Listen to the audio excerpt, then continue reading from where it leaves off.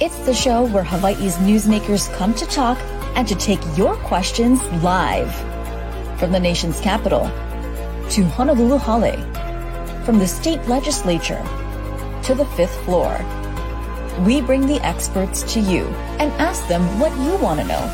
Spotlight Hawaii with Yunji Denise and Ryan Pillay-Suji on the digital platforms of the Honolulu Star-Advertiser.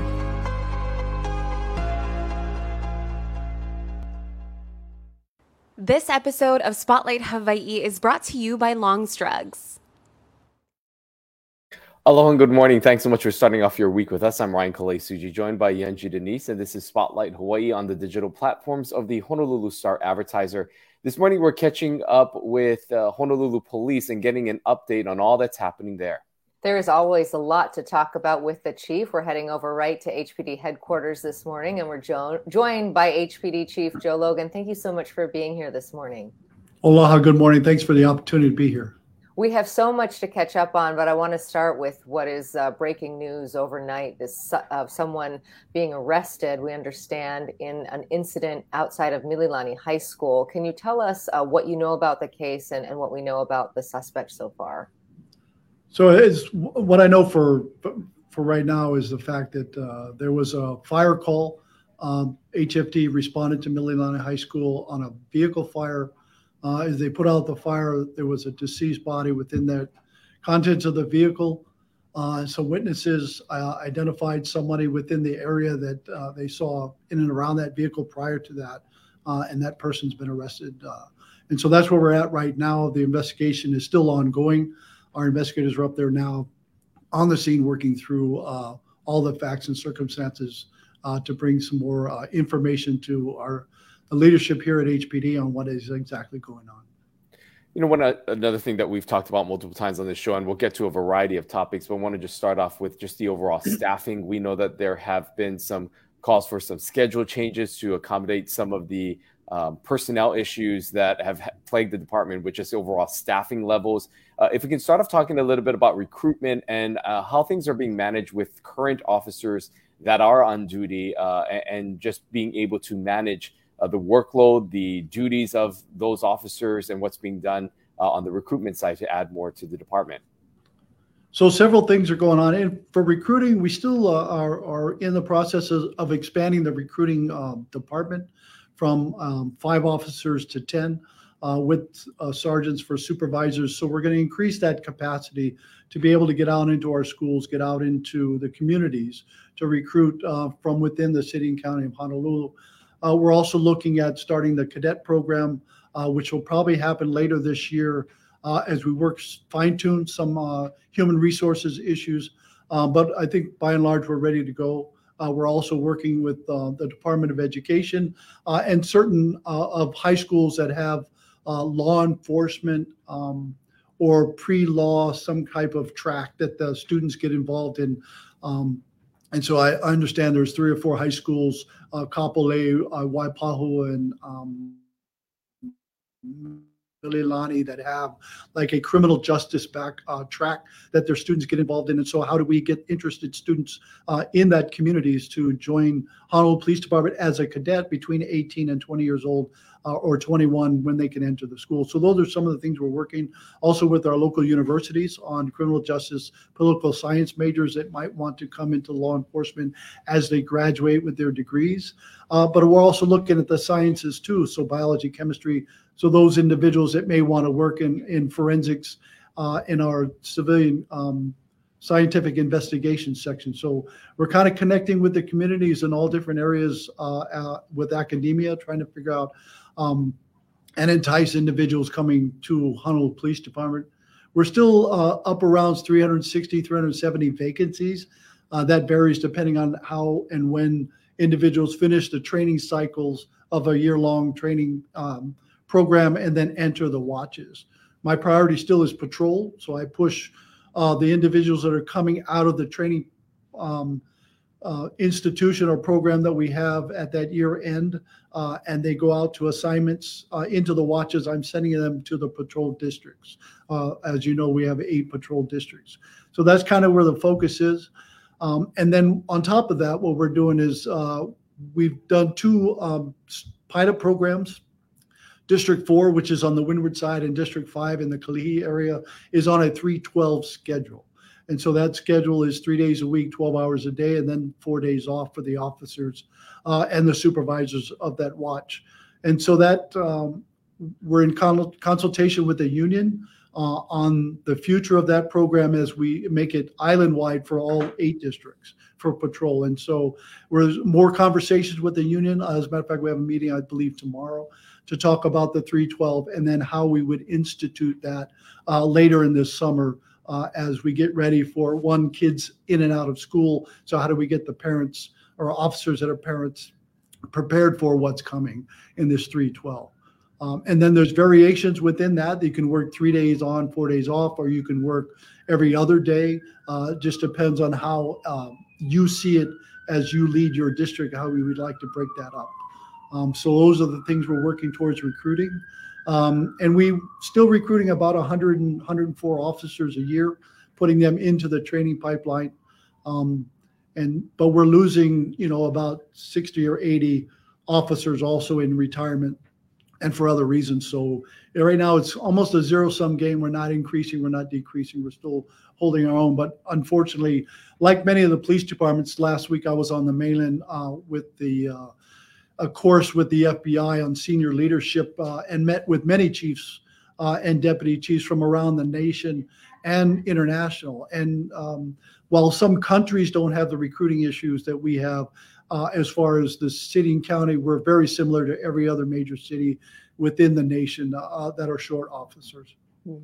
I want to ask you about some high-profile pedestrian incidents we've had. Of course, there was the death of Sarah Yara, the 16-year-old high school student on her way to McKinley High School. And then not too long after, we also saw an HPD officer get hit on the freeway, I believe, working with the traffic incident there. Can you tell us about, pedestrian safety, what we're seeing on the roads, and how we're stacking up to years past? So, it's interesting that this individual that unfortunately that is allegedly involved in the motor vehicle collision with Sarah Yara and causing her death. It's amazing to look at what, the track record of this individual, how many citations they've had, and the number of driving without license citations they had. We have a program within the laws that habitual DUI or OVUII arrests turns into a felony. That's probably something, not this legislative session, but something in the future that I think we in HPD would try to push is how do we get some kind of a habitual traffic infraction program where that if an individual that obviously doesn't care or is not concerned about driving without a license, that seems to be a significant issue. Then I think why don't we find a program to turn those into felonies for individuals that just totally disregard the rules. So that's one way to look at it. The other one is, the move over law is there because unfortunately, we've lost 2 officers over the last decade plus because of, being outside of their vehicle on the side of the road, been hit by vehicles that are passing by. And you need to, in all cases, we'd ask you to move 1 lane over, if not 2 lanes over. But if you can't, to slow down. And so, and don't fixate your eyes on what the officer is doing. Fixate your eyes on the traffic ahead of you so that you're not drawn towards the blue and white vehicle or the lights or the officer standing there, but you're focusing on driving. If you just look at traffic accidents, we've had, 13 fatalities in 2023. It's gone, it looks like we had a lull during the COVID and less people on the road, less people going to work, but it seems like we're rising up in statistics now where we've had, more accidents than we've had 2 or 3 years ago, overall at over 25,000 accidents just in 2022. So statistically, things are moving in the wrong direction. And so I would just ask people that are out there on the roadway, drive with Aloha. And that means everyone, not just every individual driving with Aloha. And because you don't feel you have to drive with Aloha, you can be the one person on the highway that's not driving with Aloha. I would ask that everyone drive that way and just, treat everybody on the highway with little dignity and respect is what I ask our officers to do every day that they're at work. We as human beings should behave that way. And so we drive with aloha and everybody gets to where they need to be: pedestrians, bicyclists, moped riders, and motor vehicle operators. I want to talk about some key areas that have had, of course, some high-profile incidents that have happened. Started with Waikiki. We know that the Safe and Sound program has been launched to really in partnership with the city and county and the prosecutor's office to create a safer Waikiki for both residents and for visitors. But the few months past, there have been barricade situations. There have been some other crimes that have been committed in the area. How do you feel about the safety of the area of Waikiki as a whole and the effectiveness of the Safe and Sound program thus far? So I think the Safe and Sound program is working. There's geographic restrictions that are being implemented and enforced. And so I think there's, we're out there working diligently. Have we increased the number of officers that are in Waikiki to help with the safety of everyone that's there? Not particularly. We've added, we have always had Fourth Watch, which is a training watch, which is the last cycle of that training program or pipeline that I was talking about that takes a year long once you get into the recruit school to the end. And so, they're in Chinatown. We're also looking at District 8 for foot patrol officers to be out there and working. And so, those things are there. And really, I'm concerned about all 8 districts, the city and county of Honolulu, not just focused on Waikiki and or Chinatown, but really how is all of our city and county residents and visitors alike, how are they protected within the elements of where they are? And so that's really my focus. And then while we have particular programs designed for Waikiki and Chinatown, but I think the Safe and Sound program is working. It's a slow rolling event that's picking up steam, and I think it has impacts. There's one-off crimes like a barricade, like a shooting on a sidewalk that happened many months ago, but those are things that don't happen every day in Waikiki. They're very rare, as a matter of fact. And so Waikiki still remains, I think, one of the safest cities in the U.S. And so, tourism and everything continues to come here, and Waikiki continues to be a safe place for people to come and visit. What is your general sense of whether things are getting better or worse when it comes to crime? I know when you talk about safety on the roads, it seems like that is a trend that is not going in the right direction. But what about, burglaries and robberies and assaults and things like that, the more violent crimes that we feel in our community that put people at, that make people very uneasy? How are we doing there? Well, if you compare statistics to say last year to this year, based on the same time frame, everything is down. I mean, we're down in one category like catalytic converters, we're down 90%, as compared to maybe something like burglaries, we're down 30%. But those are statistics that may change, right, as we get closer or further into this year. We're still into March, and so in the early phases, crime is much less than it was this time last year. So that's a good sign to say that crime is not on the rise. However, let's take a look after summer, early fall, and see where we are at that point in time. But right now, I can tell you that in all the categories that we follow, crime is down in the city and county of Honolulu. Wanted to get an update also on what's happening with the concealed carry permits. If you can give us any numbers as to how many individuals have applied, how many have been granted thus far, and if any of your officers have encountered any instances with those who have a concealed carry or a weapon on them. Sure, absolutely. So we've had a little over 800 applications, and of that, 570 plus are the actual applicants. And the reason the number is different is because people have multiple firearms, right? So it might be the same person who wants to apply for multiple licenses. And then we've granted 38 or approved 38 licenses for individuals. So right now, outside of law enforcement, there's 38 individuals that have a license to carry a firearm. But going back to your question, it's my understanding that none of our patrol officers or members of Honolulu Police Department have been called to or interacted with an individual that's been licensed to carry it to date. What is your feeling about the way that this program is being implemented? I know that the city council is looking to put restrictions on sensitive places. The state legislature is looking, both in the House and Senate, to institute measures that would apply statewide. Do you think that this should be done county by county? Would you prefer a statewide system? And how do you feel about the restriction, putting restrictions in sensitive places, and what the burden that places on your officers then to enforce it? So, yeah, I've testified to some extent at sensitive places, the Bill 57 that's in the city council, and the state legislature has several bills regarding sensitive places and relooking at the firearms laws of Chapter 134 and how that impacts.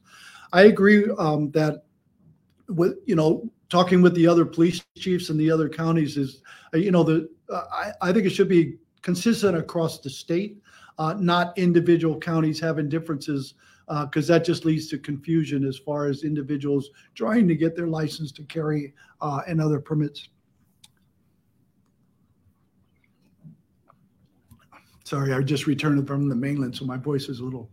And so how do we, enforcement is the big issue for us as police chiefs and departments. Excuse me. And so how do we enforce a rule that maybe we're trying to reduce confusion? I think that's the way I've testified. In the future, as this bill continues to go forward, I want it as simple as possible for officers. If a business, a community, I think everybody understands that, hospitals, schools, government institutional buildings, courthouses, jails and things like that are all hospitals are all natural places that we should not allow concealed carry. However, when you're talking about businesses and other venues, then those really should be, if you don't want guns in your area, then put up a sign. If you do allow guns in your area, then put up a sign. That way the officer that comes to the scene gets called to an incident, whether that's a restaurant or a business, and then he could clearly see the sign that says yes or no. And if the individual's in violation, then citation or arrest are fairly easy at that point in time to make. You can discern that. If we start saying, well, everything's off limits except if this person wants it or doesn't want it, then we get into, well, now I got to call a landowner, I got to call a property manager, and so we're looking at convolution and concerns where the officer is trying to figure out, okay, who has authority to do. So it's very simple across the board. Let's just keep it as simple as possible. But I do support sensitive places, yes. Are these types of conversations about what's happening here with this, is that being had with you and the other departments and the other chiefs on the other islands, maybe suggesting best practices, what you're doing here, what they're doing? How is that communication, or is there any sort of, collaboration that's happening within the departments? Yeah, the four police chiefs meet not on a regular basis, but we go to meetings together. We try all to get together, spend an hour, and then discuss hot topics that are going on. Or we can reach out during the week by telephone and talk to each other and find out where each officer is, or where each department is in relation to the legislation that might be in their area. And I think we kind of agree to the same. With the sensitive places and where that's going. And so going back to originally what I said is I think it should be across the board, across the state.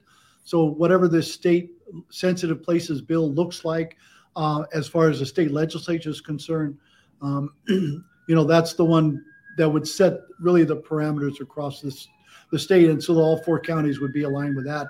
That's a much simpler and less convoluted form of enforcement for us.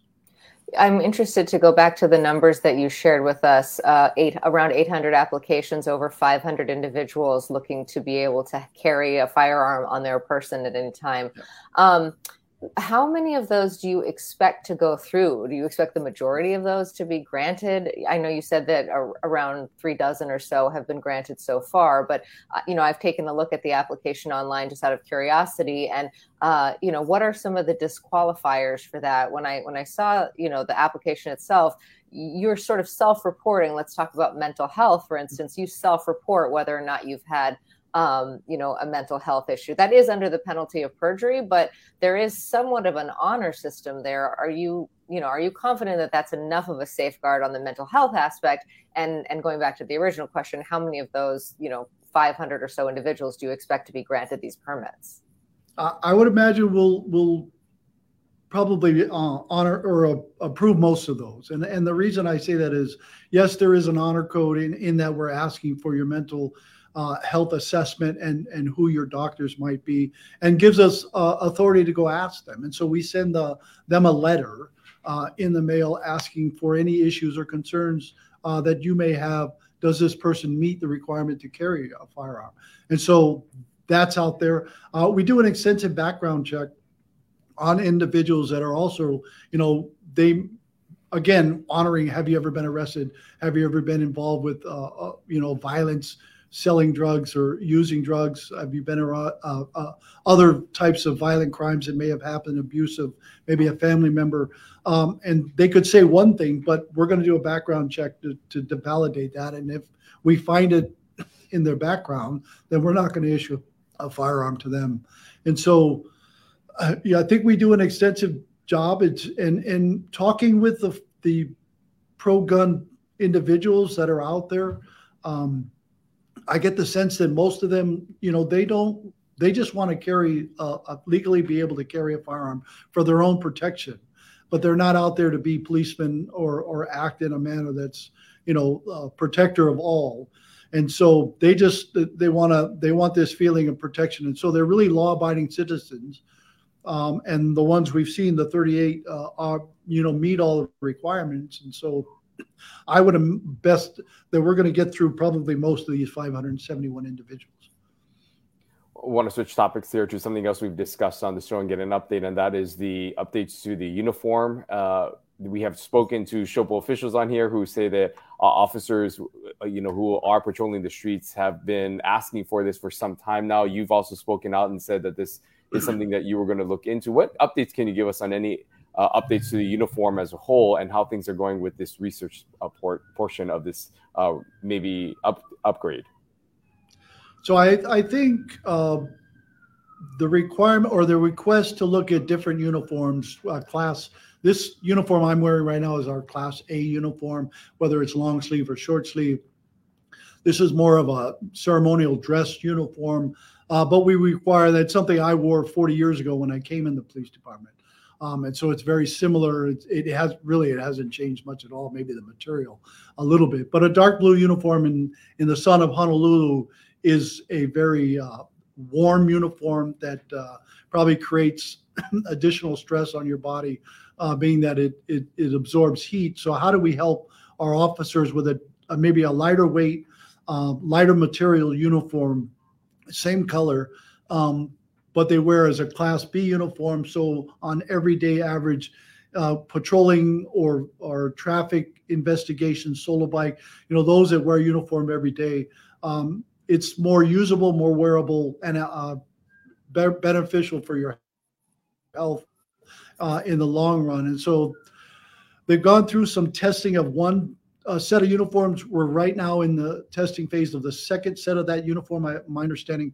And then based off of that, officers that were inside this testing program will write an assessment of which uniform is better, and then we'll move forward from there.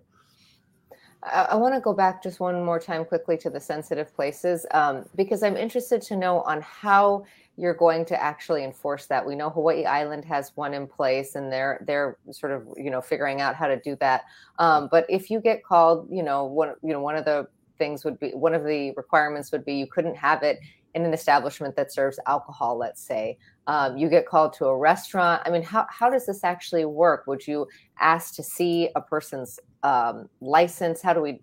I'm just interested in the mechanics on the ground. You said you want to make it simple. Should there just be a blanket ban? No places that serve alcohol. Could certain restaurants allow it, or certain shops allow it? What about a shopping center where one store allows it, and another doesn't? How are your officers going to navigate that? So that's why that's my whole point of enforcement and keeping it simple. So either you can or can't. Once you're at the scene, I think the way the current law in sensitive places on the state legislature versions and the city council versions say that if you serve alcohol, there is no carry in those establishments, whether you're a restaurant or not. I think that's a decision of a restaurant. You could still go to a restaurant, eat, and not drink alcohol. But you can't go to a bar and do that, right? I mean, you can still eat, but you're there for a specific purpose. Eating is secondary to going to a bar and having a drink or two. And so there's already provisions that you don't drink and carry a firearm. Using a firearm under the intoxicant is, it's something that's it's not condoned at this point in time. And so that's going to be something interesting and how this proceeds, but we'll see how that goes. But as far as our officers are involved in confrontations with individuals, if somebody sees a firearm, a person carrying a firearm while it should be concealed, there may be reasons where accidents happen. A shirt maybe exposes the firearm that's on their waist, and then they call 911. Our officers would respond. They would hopefully talk to the individual that called the law enforcement, and they would identify the individual. They don't have to stand in the middle of a restaurant and point to somebody, but they would, talk to the officer and advise who it was. And then at that point in time, we'd approach the individual and just have a conversation as to why we were there, why we were talking to them, not in front of everybody, but probably off to the side. And then our officers would, move cautiously through that without violating the person's constitutional rights or civil rights. And so it's going to be interesting. We're working on videos from our training department. It should be out soon on how officers are going to approach these different scenarios that our training division is coming up with. I think there's 3 total scenarios on how officers engage with individuals that have a license to carry. Well, we are almost out of time, but before we go, I just wanted to get an overall update from you on just how things are going within the department. I know one of the areas that we had spoken about in the past that you had, really committed to was just helping to build the overall morale of the officers, given what's happened with leadership in the position that you're in the past, and some of these other instances that have happened within the department. How would you assess things are going overall right now as you continue on in this first few months of your time there, and how are you helping to increase that morale that you were made a commitment when taking this job? Well, I've been in the job 9 months and 3 days and 22 hours, but I'm not counting that far into the. Just kidding. But I've been in 9 months, and so the morale is to me I see morale as on the move upwards. A lot of officers come and talk to me and say they're very they're very enjoyable about what the department is moving towards. They look at the strategic plan and the vision and mission that we have, and how is that moving the department forward. And they're looking at leadership in the department overall is changing. And they see that when I go out to the watches and talk to the officers that are there, to the divisions, and our civilian organizations that are connected to the department. And so they're very interested in the department moving forward and away from kind of a tainted past. But we still, have elements of that we have to deal with. But by and large, the department is moving, graciously forward. It's a battleship in the middle of the ocean, and it just doesn't turn on a dime. So it's going to take me a little while to get the ship heading what I consider, your moral compass within yourself, true north. We're a little off center, but we're getting there. And I think that's what the department looked for in somebody coming in to lead the department forward. I think now that I've established 9 months in this organization, and then, my whole thing about the police department is how do I get every officer to reach the highest rank they want to be, to make sure that they and their families are taken care of, that we in the department, mentally, physically, and spiritually keep you healthy. And that you get to retirement and then enjoy those retirement years. And so that's really what I see my job is throughout the department, and then making changes within the department to help that. But it's really removing obstacles so that, any officer, male, female, no matter what ethnicity you are, even our civilian employees, how do we get everyone moving in the direction you want to be? And so that's my goal, and that's what I've been espousing since I've started. And to me, the department's wonderful. The officers out there every day, and our civilians are working very diligently, very hard at keeping the city and county of Honolulu safe. Well, one of the things you also vowed was transparency, and you've been generous with your time with us this morning. We thank you for coming on and answering all of our questions. We always enjoy our time with you. We hope to see you back again soon. Aloha. Thank you very much. I appreciate it. Thank you. Thank you. Thank you. Take care. We covered a lot of ground, as we always do with the chief, starting off with the suspect arrested in Mililani this morning. A lot to uncover with that case. The officers are on the scene, he said, as we speak, trying to figure out what exactly happened. They were called out there for a car fire. There ended up being a body found in that car, and a short time later, the chief said that a suspect was arrested. So stay with the Honolulu Star-Advertiser, because we know there will be a lot more to come on that case. But going out to the wider issues that we've talked about, Ryan, in the past, recruitment, they're working very hard. They're making a lot of efforts, especially to reach young people, going into the high schools and some of the academies that do more job training. Waipahu High School is always cited as one that really has mastered that and trying to, draw there. But then those efforts are, hampered by the fact that they are still losing officers to retirement or just leaving the job. And so he said they still do have over 300 vacancies at this time. Yeah, and continuing to do all that they can to fill those gaps and to make sure that there are adequate officers coming through the pipeline and through the training. And so those numbers will continue to fluctuate, he says, over time based on how much are in that recruitment class and, of course, how much are stepping down from the department for whatever reason. We also heard from him, just kind of a broad update at the end there. You heard about the morale. He seems to think that this is something that he has been committed to and something that has improved over time, citing officers that have come up to speak to him about the changes that are being made. He likened it to a battleship in the middle of the ocean that doesn't turn on a dime, that's going to take some time.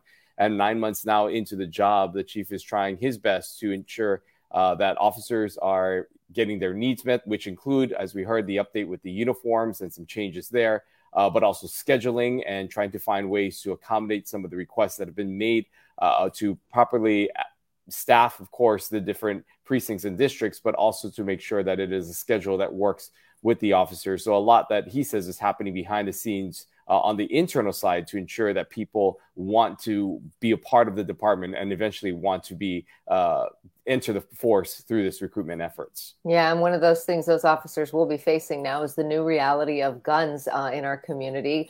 Citizens being able to legally carry firearms concealed with the proper permits. Close to 40 folks have been granted those permits so far, and over 800 permit applications in the pipeline right now, going to just over 500 individuals. The difference there is because some folks have applied for more than one permit because you need a permit for each firearm that you want to concealed carry. And it is a challenging time on that front because this is new ground for HPD, and they've got to figure out how they properly approach someone who may have a weapon on them legally, how they ask those questions. He said they've got training videos and protocols in place and that they are rolling those out.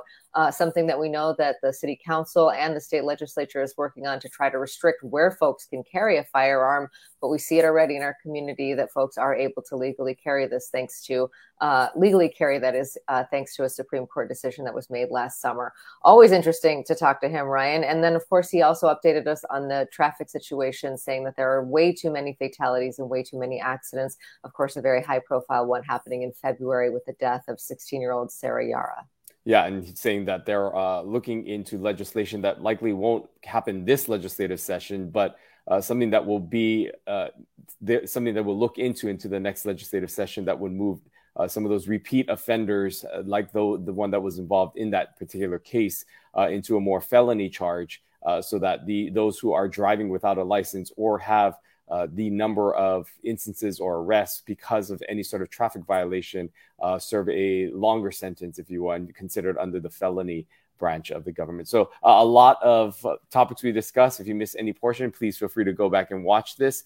We also broadcast this on Channel 50 later in the day, as well as on podcasts wherever you consume those as well. Looking forward to another great show on Wednesday as well. That's right. Keali'i Lopez from AARP is going to be joining us. They've done a report and looked at the threat of housing for seniors, and there are a number of really big concerns when they are predicting a wave of evictions that could be happening to kupuna in our community, and they are very concerned that there could be hundreds, if not thousands, of elderly that could end up homeless. So we're going to be talking about that and other issues facing seniors in our community. We hope you join us right back here on Wednesday at 10:30.